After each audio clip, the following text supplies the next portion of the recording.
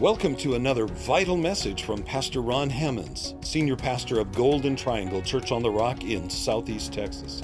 We're so glad you're joining us. For more information about Golden Triangle Church on the Rock Ministries, visit our website, cotr.com. Enjoy the Word. Are you ready for the Word? All right. Well, we're going to be going in just a moment to the book of Acts, chapter 17, and then we're going to be going to the book of Thessalonians, okay? And the city of Thessalonica. I don't think we'll go there today, but one day I'll take you.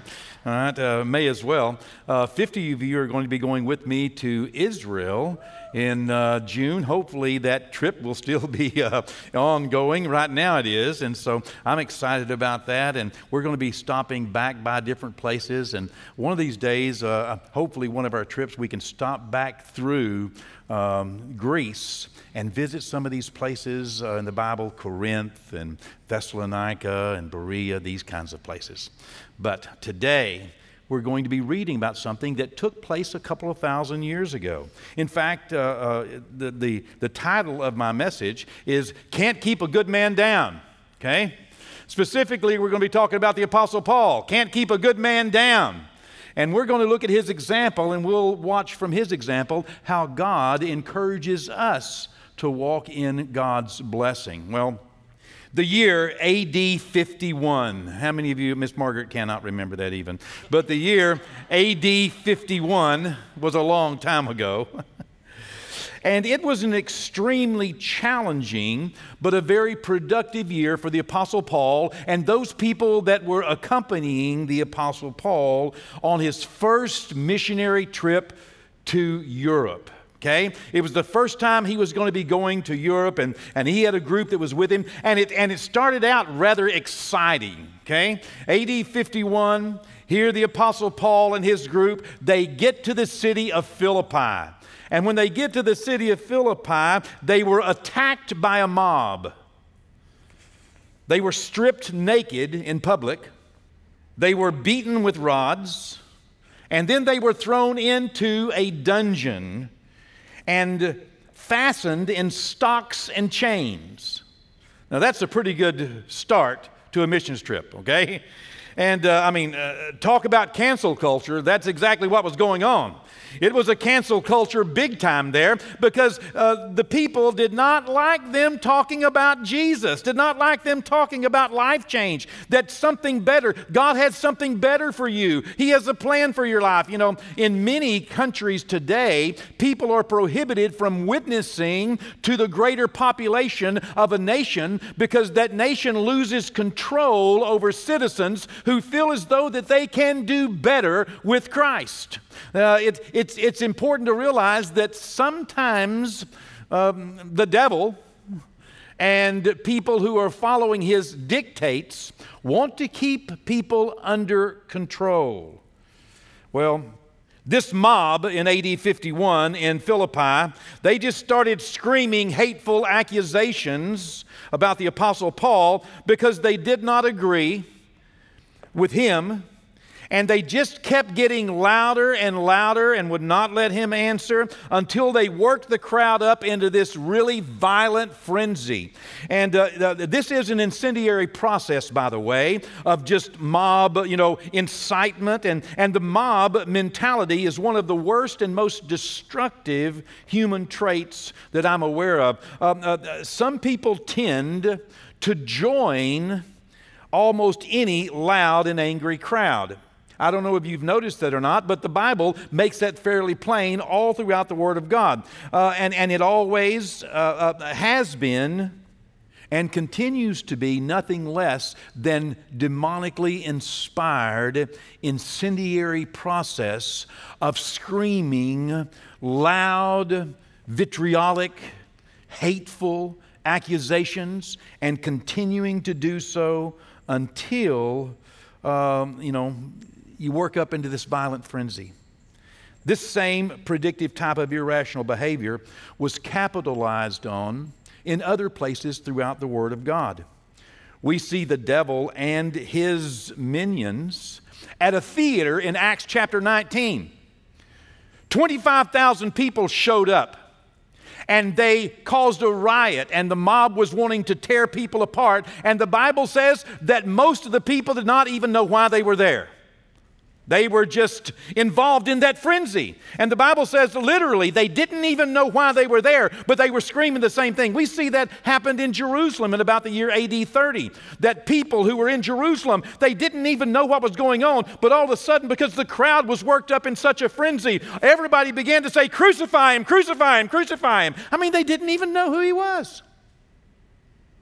But they screamed it and screamed it and screamed it so loud until the government finally agreed, and that's what happens. That's what happened in Ephesus.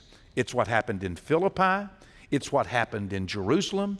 If you were to take the Word of God in the New Testament and read the Apostle Paul and him going through the known world, you would find this same thing over and over and over and over and over again, played out as though we were reading a 2020 newspaper.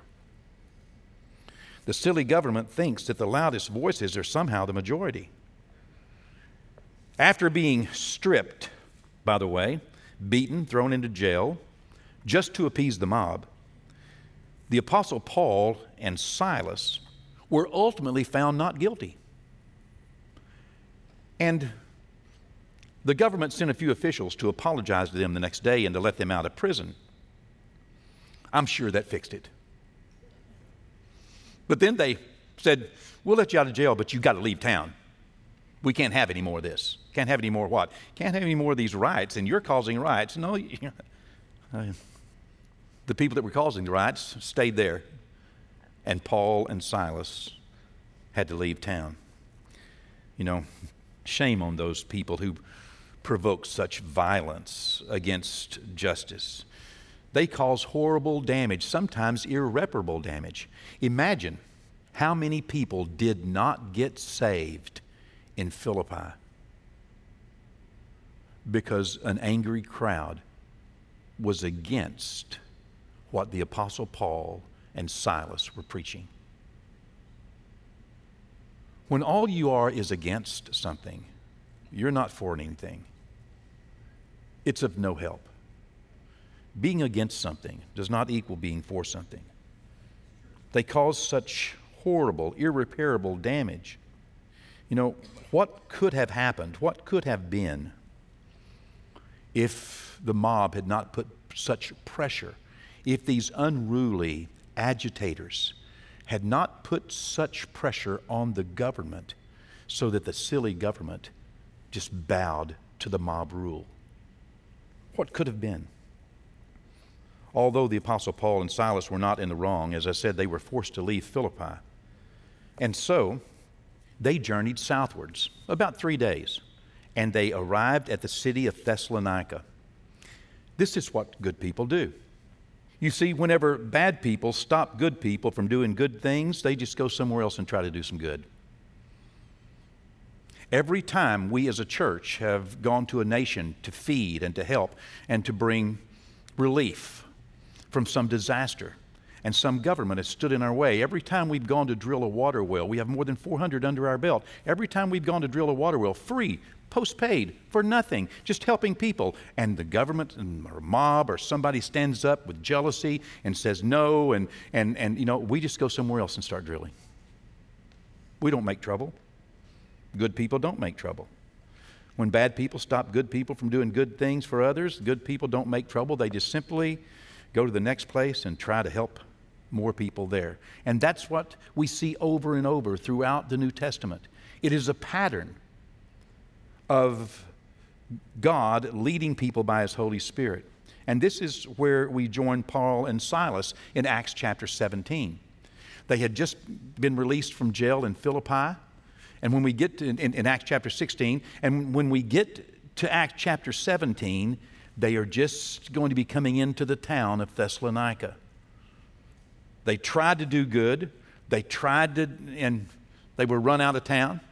So they went to the next town. And they're still trying to give people eternal life and salvation and help them and pray for them and meet their needs. I mean, what in the world is wrong with this? You know, you've got to love the stamina and the grace of this man, Apostle Paul, who knows that he is called by God. And the devil just can't keep this good man down.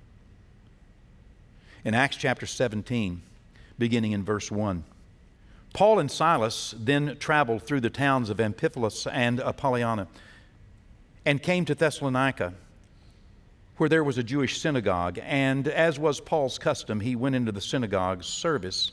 And for 3 days in a row, he used the Scriptures to reason with the people. He explained the prophecies and proved that the Messiah must suffer and rise from the dead. He said, "This Jesus I'm telling you about is the Messiah." Some of the Jews who listened were persuaded and joined Paul and Silas, along with many God-fearing Greek men and quite a few prominent women. But some of the Jews were jealous. Verse 5. Some of the Jews were jealous, so they gathered some troublemakers. Wait a second, didn't just happen in Philippi? Yes. It happened in Lystra, it happened in Derbe, it happened in everywhere he went. Here now he's in this new city. He's just gone to the next place to try to encourage people that God has a plan for your life. Okay? Messiah is here. But some of the Jews were jealous. So they gathered some troublemakers from the marketplace to form a mob and started a riot. They attacked the home of Jason, searching for Paul and Silas so that they could drag them out to the crowd. Not finding them there, they dragged out Jason and some of the other believers instead and took them before the city council. Paul and Silas have caused trouble all over the world, they shouted. And now they are here disturbing our city too. And Jason has welcomed them into his home. Guilt by association here. They are all guilty of treason against Caesar, for they profess allegiance to another king named Jesus. The people of the city, as well as the city council, were thrown into turmoil by these reports. I mean, we could be reading this in headlines from last week, last month, last year. So the officials forced Jason and the other believers to post bond, and then they released them. Verse 10. That very night, the believers sent Paul and Silas to Berea. You got to get out of Thessalonica, man. When they arrived there, they went to the Jewish synagogue, and the people of Berea were more open-minded than those in Thessalonica, and they listened eagerly to Paul's message. They searched the Scriptures day after day to see if Paul and Silas were teaching the truth. That's reasonable. As a result, many Jews believed, as did many of the prominent Greek men and women and men. But some of the Jews in Thessalonica learned that Paul was preaching the word in Berea, a town about 50 miles away. They went there and stirred up trouble there. Interesting, huh? Are you seeing a pattern developed here? Anyone? The believers acted at once, sending Paul onto the coast while Silas and Timothy remained behind. They acted at once. They got Paul out of there. Why? Because, this unruly mob is not going to stop. They're just going to keep on screaming hateful accusations and causing trouble and division. And verse 15, those escorting Paul went with him all the way to Athens, and then they returned to Berea with instructions for Silas and Timothy to hurry and join him. What was the problem? Well, let me reiterate and encapsulate verse 5 one more time. Verse 5 describes a few jealous people who gathered troublemakers, formed a mob, started a riot, attacked the home of Paul's supporters, and forced the residents and the whole city council into turmoil with their threats and their accusations. Has the devil's tactics really changed any in the last 2,000 years? Good and wonderful people wanting to help, wanting to meet needs, wanting to be a blessing, create jealousy among those who want to control. We can plainly see these things in the Scriptures, and as well, we can see these things played out in our nation and in every nation. The loud voices, the violent mobs, the riots, the threats, destructions, restrictions, loss of freedom, bullying, intimidation, stirring up trouble, denial of rights, turmoil, fear, ungodliness, and chaos, all designed to intimidate and control citizens and city councils. That's what the Word says. so that they can get the city councils to do what they want, which is not what God wants. And that's where we have to make our decisions. What does God want? You see, those who riot in darkness and rail against all goodness and safety. There is no way in the world to imagine that God wants us to knock the windows out of a Walmart and steal everything off the shelves. This is not a godly response. It's a demonically inspired outcropping of a demonically inspired mob mentality. There is no other way to understand this. While people on the other side of that equation are simply wanting to help, not causing problems. You see, nowhere in all of this did the Apostle Paul or Silas ever hurt anybody. Nowhere did they cause any pain.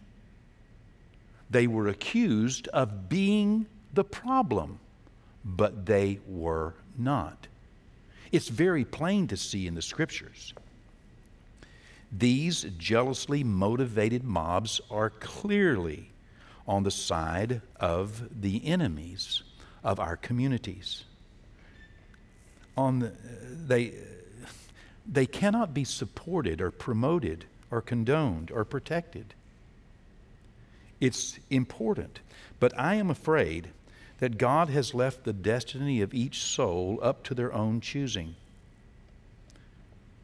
You see, because the same Bible, the same account that tells us about these things happening over and over and over also shows us the true course of our heart and what our Christian responsibility is. You see, we are here to stand above the phrase of governments, the phrase of groups. We are called to be a light shining in darkness. We are called to pray even for the enemies of our souls. We are called to make sure that, like the Apostle Paul, the example that he showed us is that he continued to try to do what was right.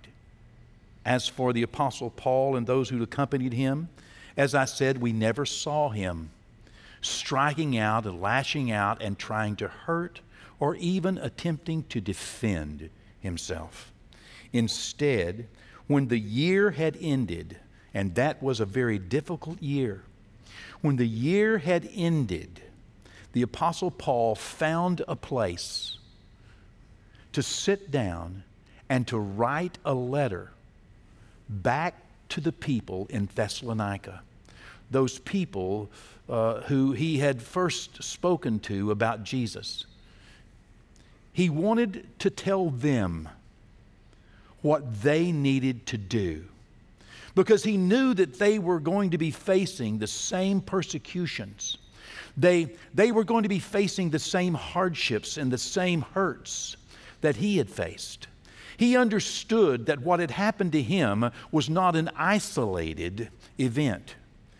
He understood that the devil hates the Christian, and the gospel of Jesus Christ, these seeds of the gospel, are sown with many tears and through much hardship. So he decided that he would not only live his life as an example, but he also wanted to write to them and give them instructions. And when he wrote the letter that we know of as 1 Thessalonians, he writes it out of a heart of love for the people. Even though he had been treated wrong in Philippi, even though, and he mentions it, and even though he'd been run out of Thessalonica, and even though the people from Thessalonica had followed him to Berea and run him out of town there, and even though he had to move on to Athens and ultimately on down to Corinth, and even though by the time he got to Corinth, he of his own admission was sad and broken and weak and hurt, and he wasn't even sure, how he could carry on because he had been so maligned and so hurt and so accused and felt as though that he hadn't done such a good job. And he was wondering, and here came some people from Thessalonica, some leaders of the church that he had started, and gave him the word that the church is alive and well there. You know what you started, even though you only reached a few people, yet now it's strong, and the church in Philippi is strong, and the word of God is prevailing, and it worked. He gets so excited, and all of a sudden he's refreshed, and he sits down and he begins to write, and he writes the book of 1 Thessalonians as an encouragement to the church, to let them know it was worth it. It was worth it. Shining my light in the midst of that darkness was worth it. Me not taking part in the darkness, me not trying to, well, he says it better than I do. We'll go to the 5th chapter, to the last portion of his letter in 1 Thessalonians, and this is what he encourages them to do, knowing that they're going to be facing similar difficulties. So let's take this as an admonition, because the Apostle Paul wrote this as well to us. God left this to us, knowing that we too will be served some injustices. We'll be served some things that we just can't make any sense out of. And we know it's not God. We know it's the devil. We know it's bad. We know it's, stopping what could be. And we know that we could be, it could be so much better. But yet we're not called to do anything but what the Apostle Paul did. Not let it get us down, and keep shining the light. Keep preaching the gospel. Keep sharing Jesus with the next person, and with the next person, and with the next person. For only Jesus saves. Only Jesus saves. 1 Thessalonians 5, verse 12. We're cutting into the middle of this. You can read please read the whole book. And count it as an encouragement as to what to do in times like this. And we urge you, the Apostle Paul said, we urge you, brethren, we implore you, we encourage you, we beg you to recognize those who labor among you and are over you in the Lord and admonish you, and esteem them very highly in love for their work's sake. Be at peace among yourselves. Even though others may have no peace, please, church, he's writing to the church, be at peace among yourselves and realize that there are people among you, there are people around that are really living the example. They're really sharing the example. Esteem them highly for their work's sake. In verse 14, now we exhort you, brethren, warn those who are unruly, comfort the faint-hearted, uphold the weak, be patient with all. See that no one renders evil for evil to anyone, but always pursue what is good, both for yourselves and for all. What's he saying? He's saying, listen, whenever, somebody does you evil, don't do evil back to them. We don't live in a tit-for-tat kingdom. We live in a kingdom of light and love and joy and peace. See that no one renders evil for evil to anyone. Verse 16, rejoice always. How in the world do you do that? How in the world could we rejoice always? Because we have something great to rejoice in. We have something that is far more lasting than all of our disappointments here on planet Earth. Rejoice always. Verse 17, pray without ceasing. Don't stop praying. Verse 17, in everything give thanks, for this is the will of God in Christ Jesus for you. It doesn't mean that everything that is happening to you is the will of God. It does mean that giving thanks to God, no matter what is going on in your world, to be thankful to God, to keep praying and keep rejoicing and keep being thankful to God is God's will for your life without respect to what's going on in the world around you. Without respect to whether or not you are accepted or rejected, appreciated or despised, that you should look to Jesus, who's the author and the finisher of your faith. He continues in verse 19, do not quench the Spirit. That means don't throw cold water on what the Holy Spirit is doing in your life as you continue to pray and give thanks and rejoice without respect as to what is going on around you. You see, if the devil can rob you of your joy, he will imagine he can keep your blessings. But God's blessings come upon those who are rejoicing in Him and faithfully trusting in Him. Faith is what we need to live with patience and joy in the midst of troubled moments. This is what we see with the Apostle Paul. Sure, there was an angry mob. Yes, there were hateful accusations. Yes, they stopped one of the greatest potential moves of God. Yes, yes, the will of God did not unfold as it could have and should have. But the Apostle Paul took the licking and kept on ticking. That's the old time mix thing.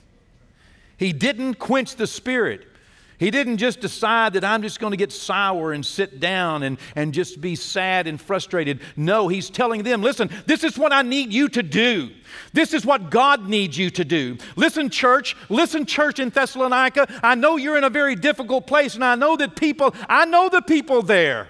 I know they're hateful. I know that they're bitter. I know that they're a mob. I know that they're putting pressure on the city council to not let you guys have church. But let me tell you, rejoice always and pray without ceasing and give thanks to God and don't throw cold water on what God is doing. Verse 20, do not despise prophecies. That means if God has said something, you just hold on to it. Don't think that God has forgotten what He said or forgotten His promises. He hasn't. Don't despise, don't let go of the hope you have in Him. Verse 21, test all things and hold fast to that which is good. Verse 22, and we'll close here. Abstain from every form of evil. Don't take part in the fray. You know, today we enter into Thanksgiving week in the United States, and I want you to know that I am so proud to be an American. I love our nation. I am proud to be an American. I'm not happy with everything that happens in America, but I am proud to be an American. As a nation, we have so much to be thankful for, but yet so many of our communities are in need of divine intervention. What I want to know in my life is the difference between the will of God and what others want. I want to be able to know the difference between what God wants and what the devil is trying to get me to do. Knowing that difference, I will continue, and I hope you will as well, to admonish myself to please God above everything else.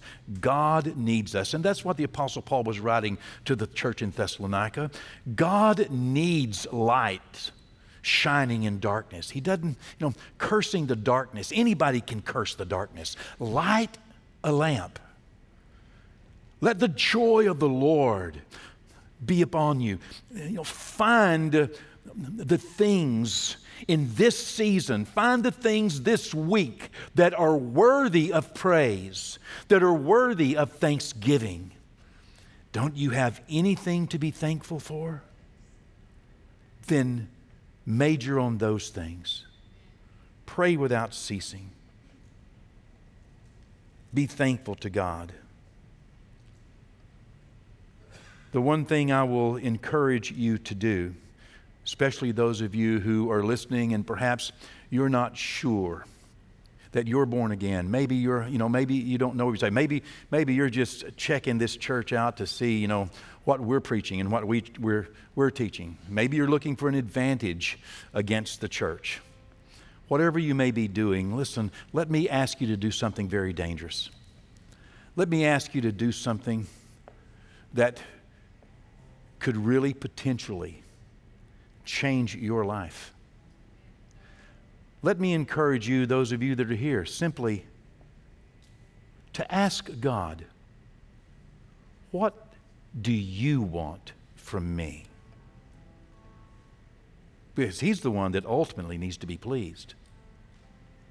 It's not your political party. It's not, your friends.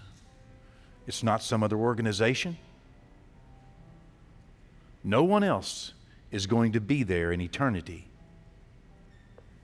to judge our lives and to say, well done, or depart from me. Do something dangerous.